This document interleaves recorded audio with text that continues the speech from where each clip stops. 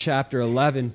If you guys were with us last week, you might recall we went through the story in the beginning of Matthew 11 with John the Baptist, right? And he's in prison. And we talked about hope and hardship. And John the Baptist, he's doubting whether Jesus really is who he said he was. And of all people, John the Baptist is doubting. And we talked about that a little bit. We dove into that and tried to understand why would John be doubting. And Jesus comes back and he says, hey, I'm fulfilling the prophecies concerning me. And we talked about all the different prophecies that Jesus fulfilled and how even mathematically God proves that Jesus is the Messiah. Now, at the very end of our study last week, we see Jesus confront the people, and he says, essentially, whether there was a message from John the Baptist or from me, I played the flute for you and you didn't dance, we mourned to you and you did not lament, regardless of who the message is coming from and how the message is being delivered, you're not receiving the message. So it's not the message, there's something wrong with your hearts.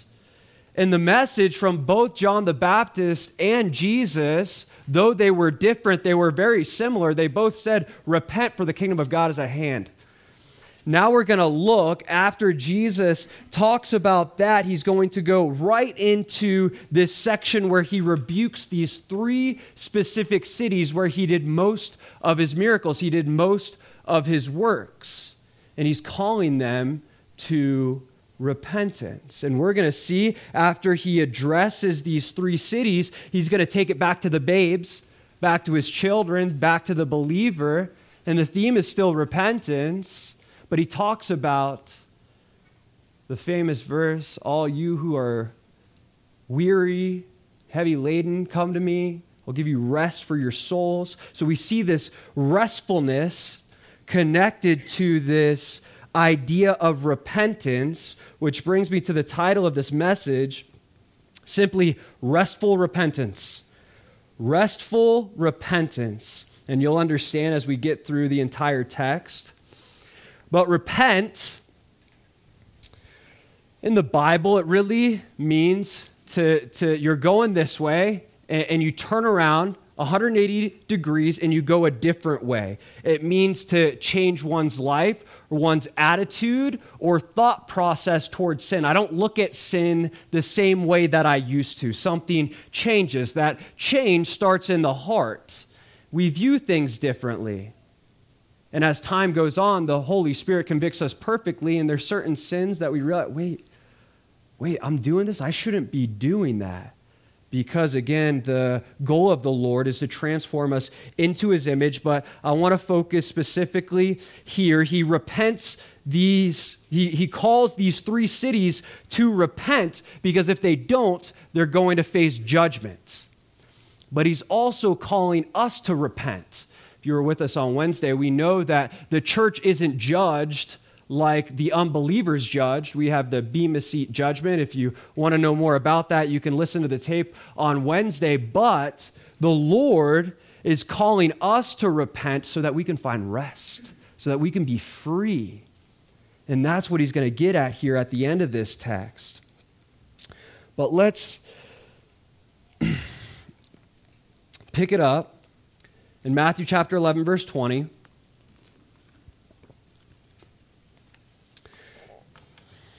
Where he starts to rebuke these cities. It says, then he began to rebuke the cities in which most of his mighty works had been done because they did not repent. So Jesus specifically in this section is focusing on these three cities that he did most of his works. If anyone had reason to believe that Jesus was the Messiah, it was people that lived in these cities. They had more proof that Jesus truly was the Christ, that he was the Messiah they had been waiting for. They denied the truth, and because they denied the truth, they would face judgment. But even as believers, we often deny the truth, and the Lord will call us to repent, and we'll, I don't want to. I'm going to deny that. I don't really know if I agree with that specific thing that you're calling me to repent of. And whatever the reason may be, lack of repentance is rooted in unbelief. It's rooted in unbelief, whether you don't believe that the sin is really sin, or you don't believe, for the unbeliever, that Jesus really is who he said he is. And that's the problem with these three cities. They don't believe that Jesus is who he said he was. But how much more proof could they possibly need? This brings me to the first point, and I'll explain it after I state it. The proof is in the truth. That's a capital T, truth, because Jesus is the way, the truth, and the life. The proof is in the truth. What do I mean by that? We talked about how Jesus said to John the Baptist, I'm doing everything that the prophecy said that I would be doing. The blind see, the lame walk, the dead are raised. I'm doing all these things. I'm fulfilling all these prophecies. It's the same for these cities. He's doing all those things in these specific cities. Now think about this. Jesus, he claimed to be God, right? Claimed to be God, fulfilled somewhere between 350 and 450 prophecies, depending on how you count them, right? He said things like, the temple is going to be destroyed. Not one stone will lay there. That happened. He fulfilled that. 70 AD.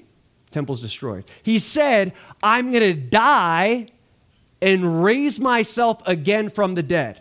How many people do you know that claim to be God, fulfill this many prophecies, say that they're going to die and then rise again from the dead and then pull it off exactly the way that they said they were going to do it? That doesn't happen. Jesus proves that he is who he said he was. And just speaking of the resurrection and this idea that the proof is in the truth, Jesus, he's all the proof that we need. He has proven himself time and time again. Just thinking of the resurrection. If the resurrection wasn't true, then the disciples easily could have said, well, he just meant a spiritual resurrection. He didn't mean a bodily resurrection. He meant he was going to resurrect in his spirit, and they would have been fine. But no. They said he rose again physically. We saw him. We touched him. Our eyes beheld him. We touched his transfigured, glorified body. And 10 of the 11 remaining died for making that claim and sticking to it to their death. Not just that Jesus was the Messiah, that he rose again from the dead in physical, bodily form. He proved it. The disciples didn't have to go out like that if it didn't really happen, but they died for something that was true. The proof is in the truth. And when we look at all that Jesus has done in history and the prophecies that he's fulfilled in resurrecting from the dead, that was a struggle for me. When I first came to the Lord, this guy really rose from the dead. But the more you look into it and the more you study it, the historical facts and the philosophical, logical arguments, it's obvious. This really happened. But for us in our lives, Jesus calls us to repentance, and he gives us so much proof. He gives us so much evidence that he is who he is, and the sins that we need to repent of or turn from are in fact sins, and they need to change. How much proof do we really need? I was at a Christmas party. This is about a year and a half after I was saved, at my uncle's Christmas party. And right off the bat, I don't know, it was so weird. I had the choice between going to a Bible study and going to a Christmas party. Now, this Christmas party, definitely some worldliness going on, you know. There's a few believers there, but a lot of worldliness. And I prayed about it, and I was like, I think God wants me to go to the Christmas party. That sounds weird, right? Go to a worldly Christmas party? You guys are like, yeah, sure. Listen to what happened. So my brothers asked me, you want to go to this Bible study? I wanted to. I was like, I feel like we're supposed to go to the Christmas party. I haven't seen this uncle in a long time. And it's like, I don't know. I just feel like God's going to do something. So about 20 minutes after I get there, I'm getting like food in the line. And I run into this guy. His name's Elvis. Elvis the Atheist. Okay? I'll never forget his name. His name was Elvis. I end up talking to this guy for about 2.5 hours. Okay, I'm just talking to him about Jesus. This guy, we keep going back and forth. I'm not like losing my cool. I'm very like peaceful and calm. He's a very intelligent guy, and we keep talking about stuff. And he's like bouncing things off of me, and I'm sharing my testimony and yada yada yada. And then I say to him, this is exactly what I asked him. I said, "What would God need to do for you to prove that he was really God? What would Jesus have to do to you to prove that he was really God in the flesh?" This is what this guy said to me. He said he would have to come down from heaven, claim to be God, and do a bunch of miracles. I go, dude, that's what he did 2,000 years ago. Do you want him to do that every day? Like, do you expect him to do that daily? And he was like, oh, well, yada, yada, yada. And then he literally got down in the middle of the party on his knees, and he said, God, come down here, and yada, yada, yada. It got a little awkward. But anyways, literally, this atheist, this was an intelligent man too. I couldn't believe he said this. This atheist, the best way that he could think of for God to prove himself was exactly what God did. Exactly what he did. That just blew my mind. I was like, you just shared the gospel with me. You got to be kidding me. It's so fascinating, but this is the reality.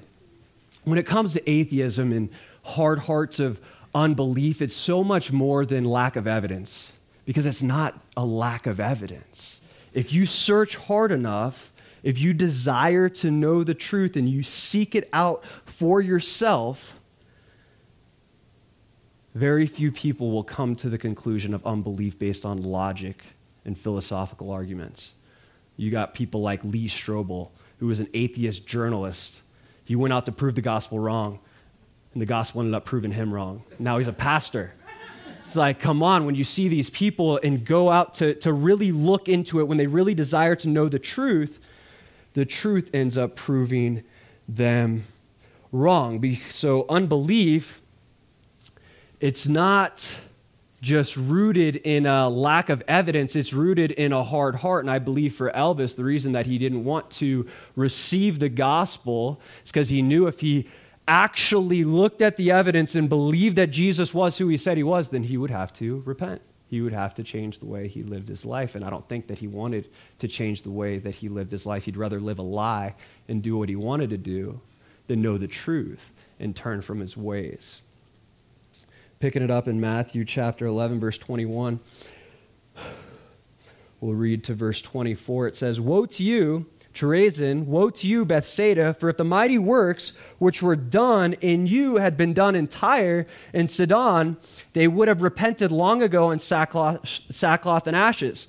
But I say to you, it will be more tolerable for Tyre and Sidon in the day of judgment than for you. And you, Capernaum, who were exalted to heaven, will be brought down to Hades. For if the mighty works which were done in you had been done in Sodom, it would have remained until this day. But I say to you that it shall be more tolerable for the land of Sodom in the day of judgment than for you."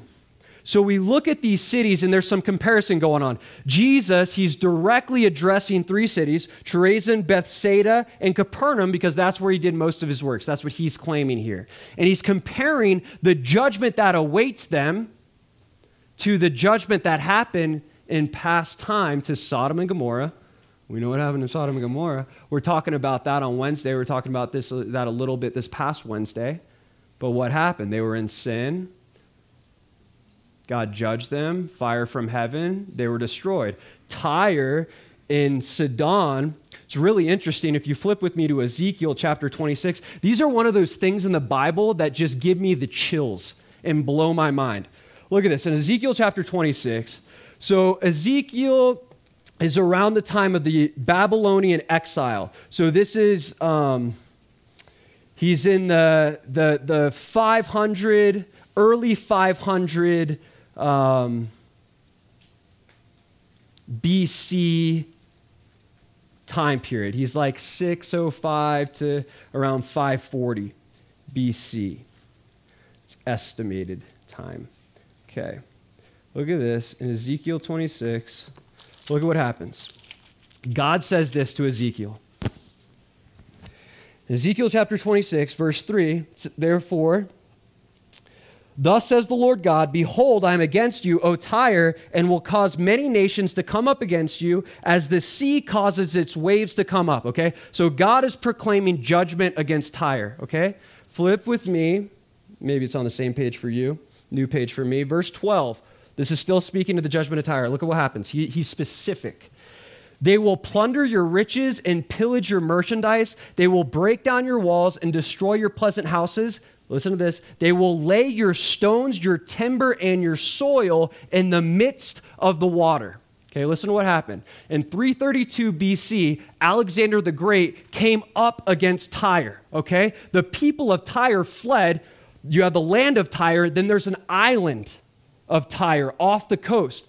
The people fled to the island, those that remained, and you know what Alexander the Great did? He took all the rubble, all the stone, all their merchandise from the main city, and he built a bridge over to the island. Imagine this, the terror. Alexander the Great and his army is building a bridge to get, you think you're safe on the island, and he's building a bridge with all your rubble, all your housing to get to you. And he built the bridge, and then he destroyed the island. You can still, I wish I would have pulled up a picture, but you students of the word, if you want to look at this, that landmass is still there today that Alexander the Great built. That's prophesied hundreds of years before it happened, specifically how it was going to happen. Their merchandise, their goods, all these things were going to be thrown into the water to build a bridge to destroy the island. That's fascinating.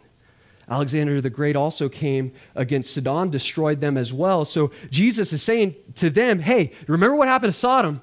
Remember what happened to Tyre and Sidon? They were judged. God judged them. He destroyed those cities. Now, Capernaum, Chorazin, Bethsaida, you have more reason to repent. You have more evidence of the truth of the gospel. Your judgment's going to be even greater. So, when we look at these cities, Chorazin's the first one that he says. There's no recorded miracles in that city in the gospel. That doesn't mean that Jesus didn't do anything there. He's saying that he did. Okay, just because it's not in the gospel doesn't mean that it didn't happen.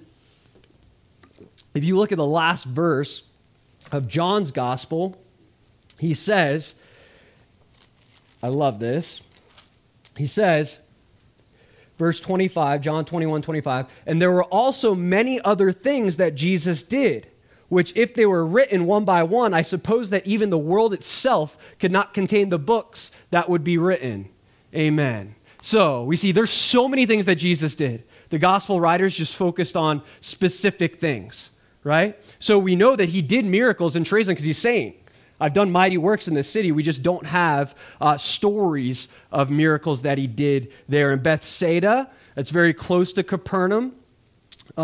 This is where Philip, Andrew, and Peter were from, possibly James and John as well.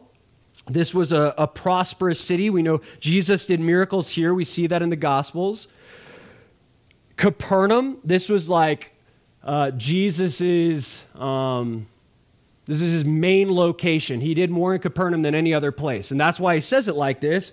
We'll reread this text real quick about Capernaum. And he says, and you, verse 23, Matthew 11, verse 23, Capernaum, who were exalted to heaven, will be brought down to Hades.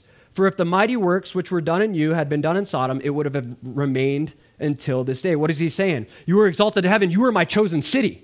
You are the city that I chose to set up shop and do more miracles and preach more and do more than any other city. You were the chosen city.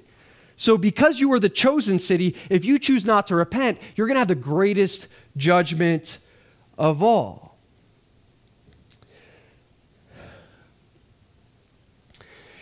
Why? Why is Jesus saying this? Why is he rebuking them? Because they're not destroyed yet. He's rebuking them because he loves them. He loves the people in those cities. He's spending so much time there and focusing on these people. And that's what God does. He rebukes us because he loves us. He warns us to prevent us from facing the consequences of our actions. God does. He's a good father. He doesn't want us to face the consequences for our sin. We know as believers we're not going to face judgment. Unbelievers, you're going to face judgment. Believers, we might not face judgment, but we will face consequences for our sin. And he wants to prevent us from that. That's why he's rebuking, hey, stop what you're doing. Turn the other way. We see an example of this in 1 Samuel chapter 18. See, the people wanted to raise up for themselves a king. And there's a lot to this, but I just want to focus on the specific warning of God. They want this thing. They have this desire. And I want you to picture that desire to have a king as sin. Okay? We desire this thing. We want this thing. And then look what God says. 1 Samuel chapter, 8, not 18. 8, verse 18 says, is in context to Israel demanding a king for themselves. And you will cry out in that day because of your king whom you have chosen for yourselves, and the Lord will not hear you in that day. Nevertheless, the people refused to obey the voice of Samuel, and they said, no, but we will have a king over us. They will also be like all the nations, that we also may be like all the nations, and that our king may judge us and go out before us and fight our battles. So let me kind of explain what's happening. The people want a king for themselves. They're like, we want a king. We want to be like the surrounding nations. That's the desire of their heart. God gives them over to the desire of their heart. He puts King Saul in place, the king that the people thought that they wanted, much like the sin that we think we want. And he gives them over to it, and he says, hey, there's going to be consequences for this. You're going to regret this decision. I'm going to give you over to it. I try to tell you, I try to warn you, I try to rebuke you and prevent you because I love you and I'm your king. I'm the best king you're ever going to have, but I'm going to give you over to the desire of your heart. And with that, there's going to be consequences. And that's what we see through the reign of King Saul. But that's what God does with each of us. He rebukes us. He disciplines us because he loves us. God disciplines those he loves, right? Hebrews chapter 12, verse 5 and 6. Good father disciplines, rebukes, he corrects.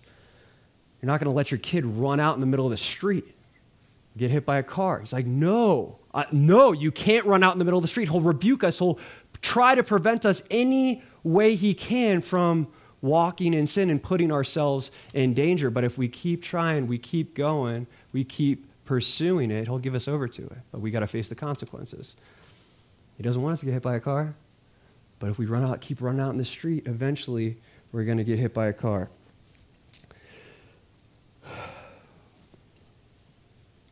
So these cities, interestingly enough, they're nothing more than archaeological digs today. Okay? These cities that Jesus did so much in, preached so often in, did so many miracles in, they're not cities anymore. They're rubble. They're ruined. Just as Jesus said, he told them, he warned them. He didn't want to have this happen, but they had so much reason to believe, yet they didn't repent, and Jesus allowed the cities to be judged. And these were very prosperous cities. They weren't just like little towns. These were prosperous cities. But because they didn't take heed to the word of the Lord, they faced judgment. Matthew chapter 11, verse 25 says, this is where it gets a little easier. Now he redirects from speaking and rebuking these three cities. Now he takes it back to the believers, okay? Look what he says right off the bat. He says, at that time, Jesus answered and said, I thank you, Father, Lord of heaven and earth, that you have hidden these things from the wise and prudent and have revealed them to babes. What is Jesus saying here? God gives us, the babes, revelation and understanding of the message of the gospel, right? The people, many of the people, they had hard hearts of unbelief. It wasn't the delivery of the message. It wasn't who was preaching the message. It was just they didn't want to repent. They didn't want to change. They were stuck and satisfied in their sin. They had prosperous cities. Many of them were very wealthy. I'm good where I'm at. I don't want to change my life. But Jesus says, God, thank you for revealing this to the babes. Thank you for revealing it to my children that they know they need to change, that they have sin struggles and they need a Savior to save them from their sin. But this is the reality. God, we're the babes, the children of God, we're his babes. And he thanks God that we have the ability by the power of the Spirit to understand these things, to understand the message of the gospel, to understand our need for the gospel message, our need for repentance. But with understanding comes responsibility. See, we're held accountable to the things that we know and the things that we understand, which brings me to my second point. Understanding comes with expectation. Understanding comes with expectation. God expects us to do something with the understanding that we have. He reveals these things to us, recognize, we know we're sinners and we're in need of repentance, but that's the expectation, the repentance. I'll let you understand you're in need of a Savior. You're in need to walk in a lifestyle of repentance, but I'm expecting you to do just that. If you flip over maybe a page or two, Matthew chapter 13, Jesus explains to the disciples why he speaks in parables.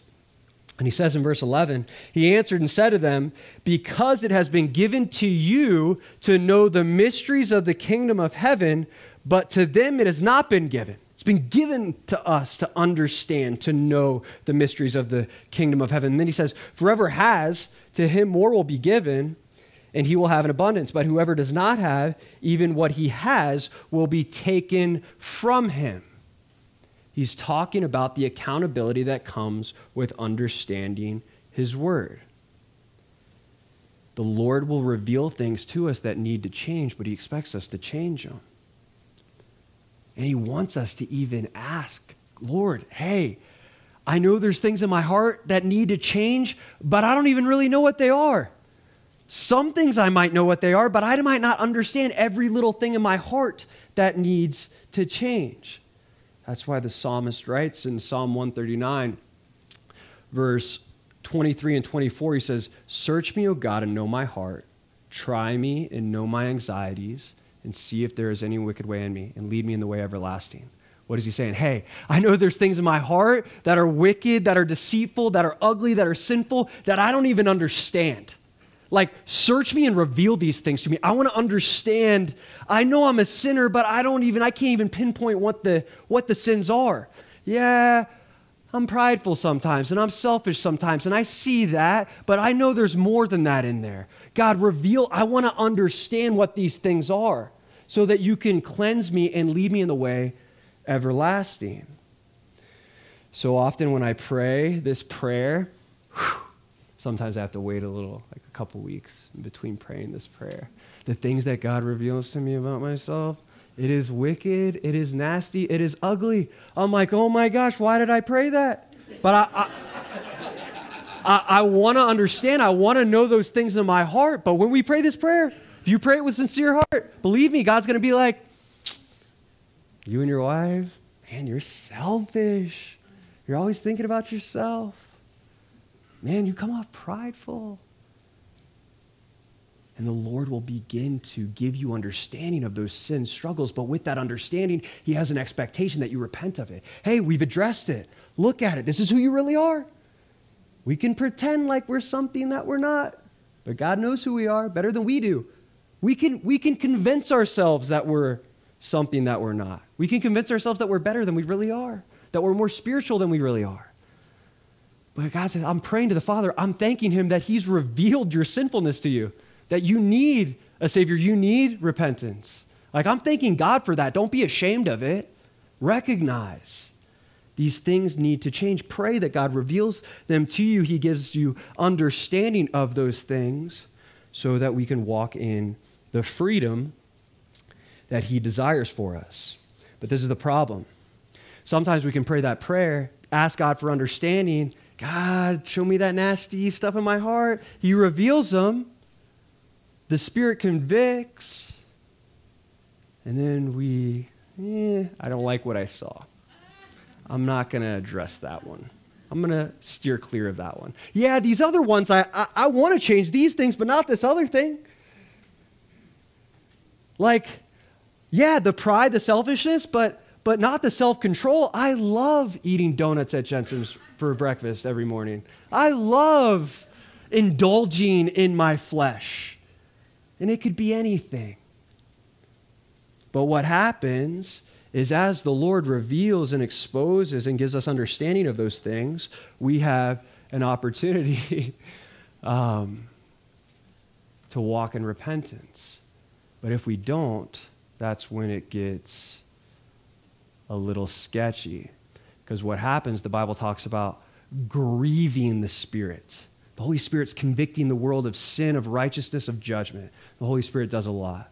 That's one of his main goals. He's convicting us, the believer, of sin that needs to change. But when we grieve the Spirit, that means, I don't want to hear that. We grieve the Spirit to the point that we quench the Spirit. We quench the Spirit. It's like we become numb to the conviction that we don't see sin as sin anymore. Think about something in your life. Maybe it was a while ago and the Lord was like convicting you of that thing and you closed your ear towards it. You're like, I don't want to change that thing. Maybe it was a form of idolatry. Maybe it was something that you just can't get away from. He's saying, hey, you need to change that. You need to change that. You need to change that. And I'm like, nah, I don't want to change that one. I'm good with this one. I'm comfortable in this sin. We're grieving the Spirit to the point that we quench the Spirit, so much so that we become numb to the conviction of the Spirit that we don't even see it as sin anymore. Do you think God changed his mind? Do you think he's like, oh, no, don't worry about that. Oh, you didn't want to, oh, sorry. Sorry, I told you to change that thing. Never mind, I pushed you too hard. No, it's like, dude, you don't want to hear it. You don't want to hear what I have to say. You don't want to sense the conviction, so I'm just going to give you over to that thing, and you're going to face the consequences of it, just as he gave the people of Israel over to the king that they desired, the sin that they essentially desired. And that's a scary place to be, numbing the conviction in our lives. But then he says this, and I love this. Whew. A little heavy, but look what he says now. Verse 26, even so, Father, for so it seemed good in your sight, all things have been delivered to me by my Father, and no one knows the Son except the Father, nor does anyone know the Father except the Son, and the one to whom the Son wills to reveal him. Come to me, all you who labor and are heavy laden, and I will give you rest.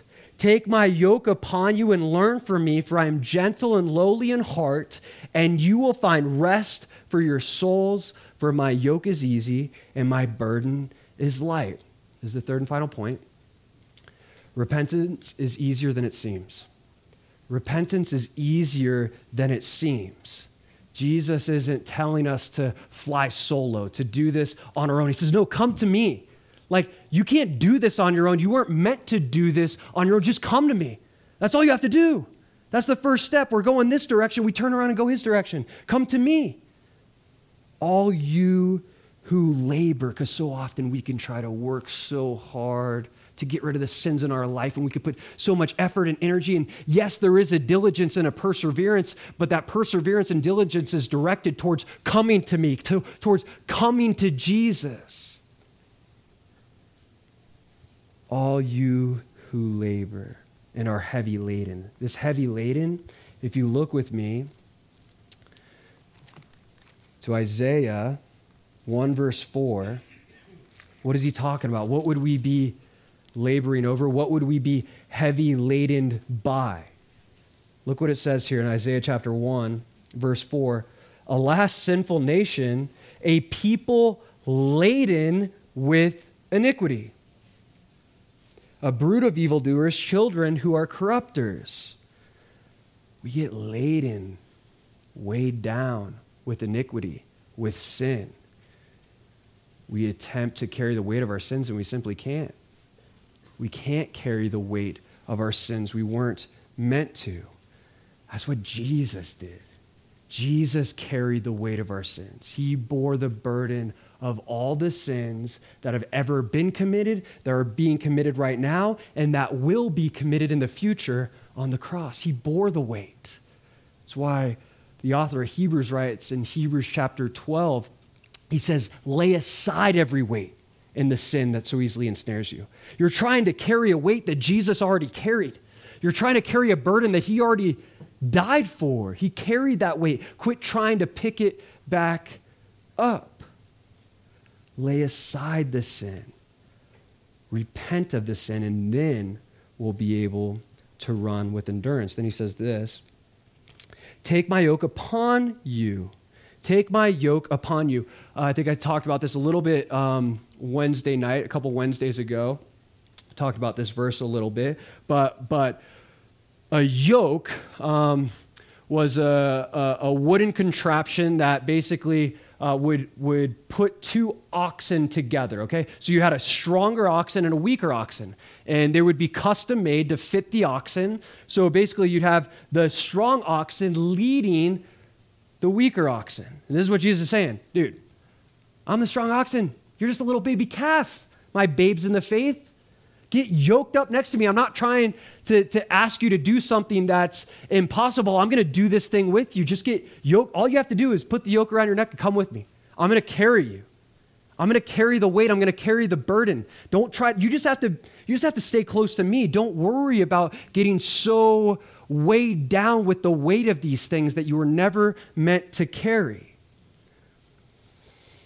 It says, learn from me, for I am gentle and lowly in heart. Jesus isn't trying to muscle the load either. He says, learn from me. Jesus is the way, right? He's gentle, he's humble, he's meek. What's meekness? It's strength under control. He's leaning on the strength of the Father. He's leaning on the strength of the Holy Spirit. In his humanity, he's leaning on God's strength, not his own. We need to learn to find our strength in God. He's the one that will give us the strength to walk in repentance, to experience this freedom. God is the rock of my strength, not by might nor by power, but by my Spirit, says the Lord of hosts. And he says this, 29. Learn from me, for I am gentle and lowly in heart, and you will find rest for your souls. Jesus is our rest. He's trying to give us rest. It's Hebrews chapter 4.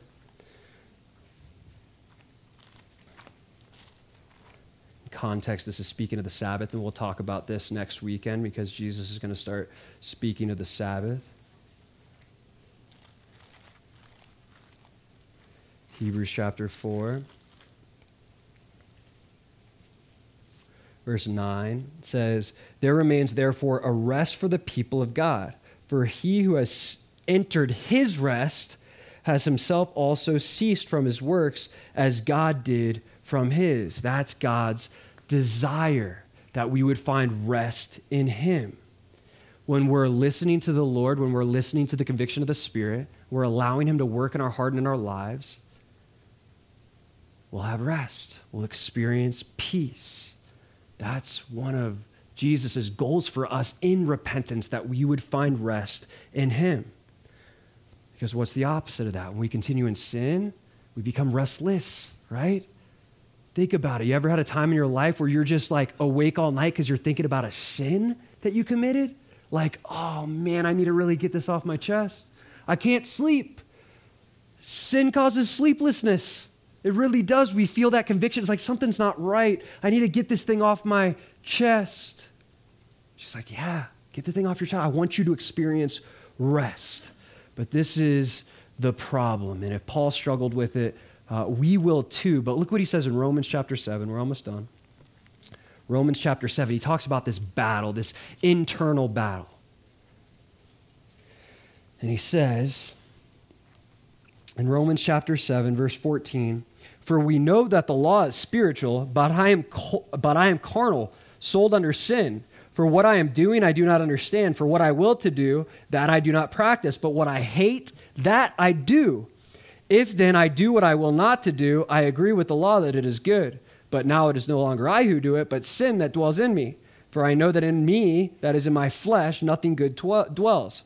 For to will is present with me, but how to perform what is good I do not find. For the good that I will to do, I do not do, but the evil I will not to do, that I practice.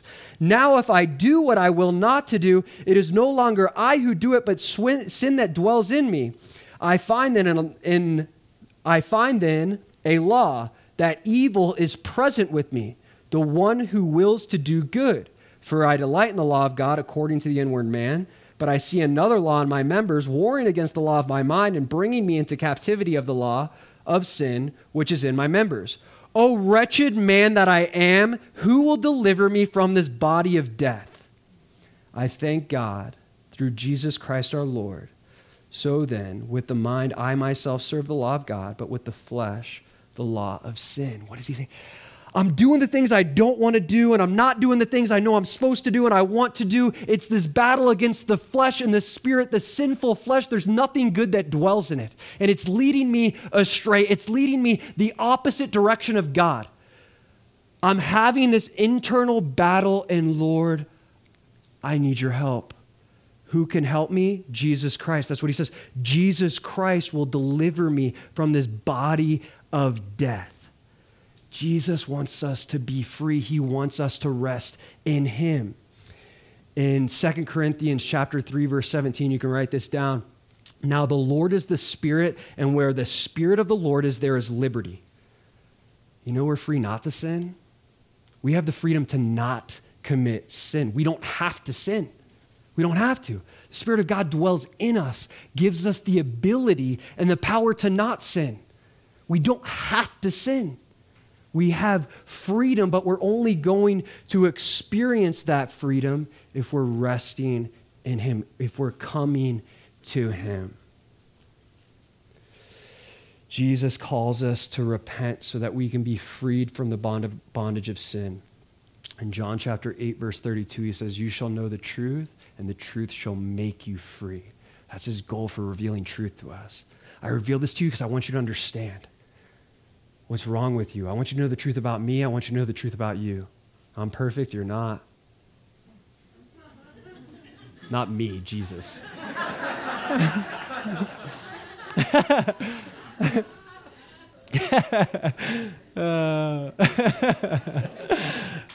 But that's what he said. I want you to know the truth. Jesus wants us to know the truth about him. And we know the truth about him, that he is perfect, he is holy, he is the only way to heaven. Know the truth about us. We're not. For all have sinned and fall short of the glory of God. We've all fallen short. Every single one of us has missed the mark, whether it's one time or a million times. It doesn't matter. We missed the mark. We fall short. Know the truth about him. Know the truth about you. And when we put those two truths together, the truth will make us free. I'm a sinner. I'm in need of a Savior, and he's the only one that can save me. I can have freedom there. I have to come to him, though. Can't try to do this and just like behavior modify and say, okay, I'm going to be a good person today. No one's good but God, okay? Let's remember that. We can't. We're not going to just be I'm not going to wake up one morning and say, I'm going to be good today. It's like, no, I'm going to come to Jesus today because I'm not good, and I need him. I need to find rest in him. I need his strength. I need to get yoked up next to him so that he can lead me in the way of righteousness, that he can show me, that he can teach me. He said, learn from me. He can teach me what it is to be good. And that's only him dwelling in me. Just as Paul said, there's nothing good that dwells in my flesh. The only goodness that we can ever partake in is when Christ comes inside and we make that commitment to live for him, to repent of our sins, to have that relationship with him. And in that moment, he seals us for the day of redemption. He gives us the strength and the power to walk in freedom, to walk in sinlessness. Doesn't mean that we're not going to make mistakes. Doesn't mean that we're not going to continue to fall short. But they should be less and less and less often as we continue to be transformed into the image of Christ. Don't attempt to carry a burden that he already did. Choosing a lifestyle of repentance is choosing a lifestyle of freedom. Let's pray. Lord, we thank you so much for your word, God, and this call to repentance. Lord, at first, just looking at it, it seems so hard, so difficult, so impossible. But Jesus, you don't tell us to just do it on our own. You don't just set this standard for us to live and say, go for it. No, you say, get yoked up next to me. I'm going to do this with you. We're never alone. We weren't meant to try to live up to your standard alone. It's only by the power of your Spirit, only through relationship with you that we can live sinless lives, that we can live in freedom, God. We know that your grace is always present with those that know you, that have relationship with you, Lord. But I pray we wouldn't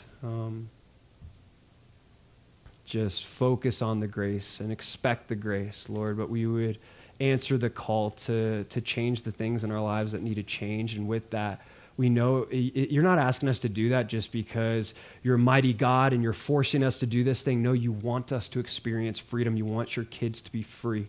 Lord, so I pray that we would experience that freedom that can only be found in you. In Jesus' name, amen.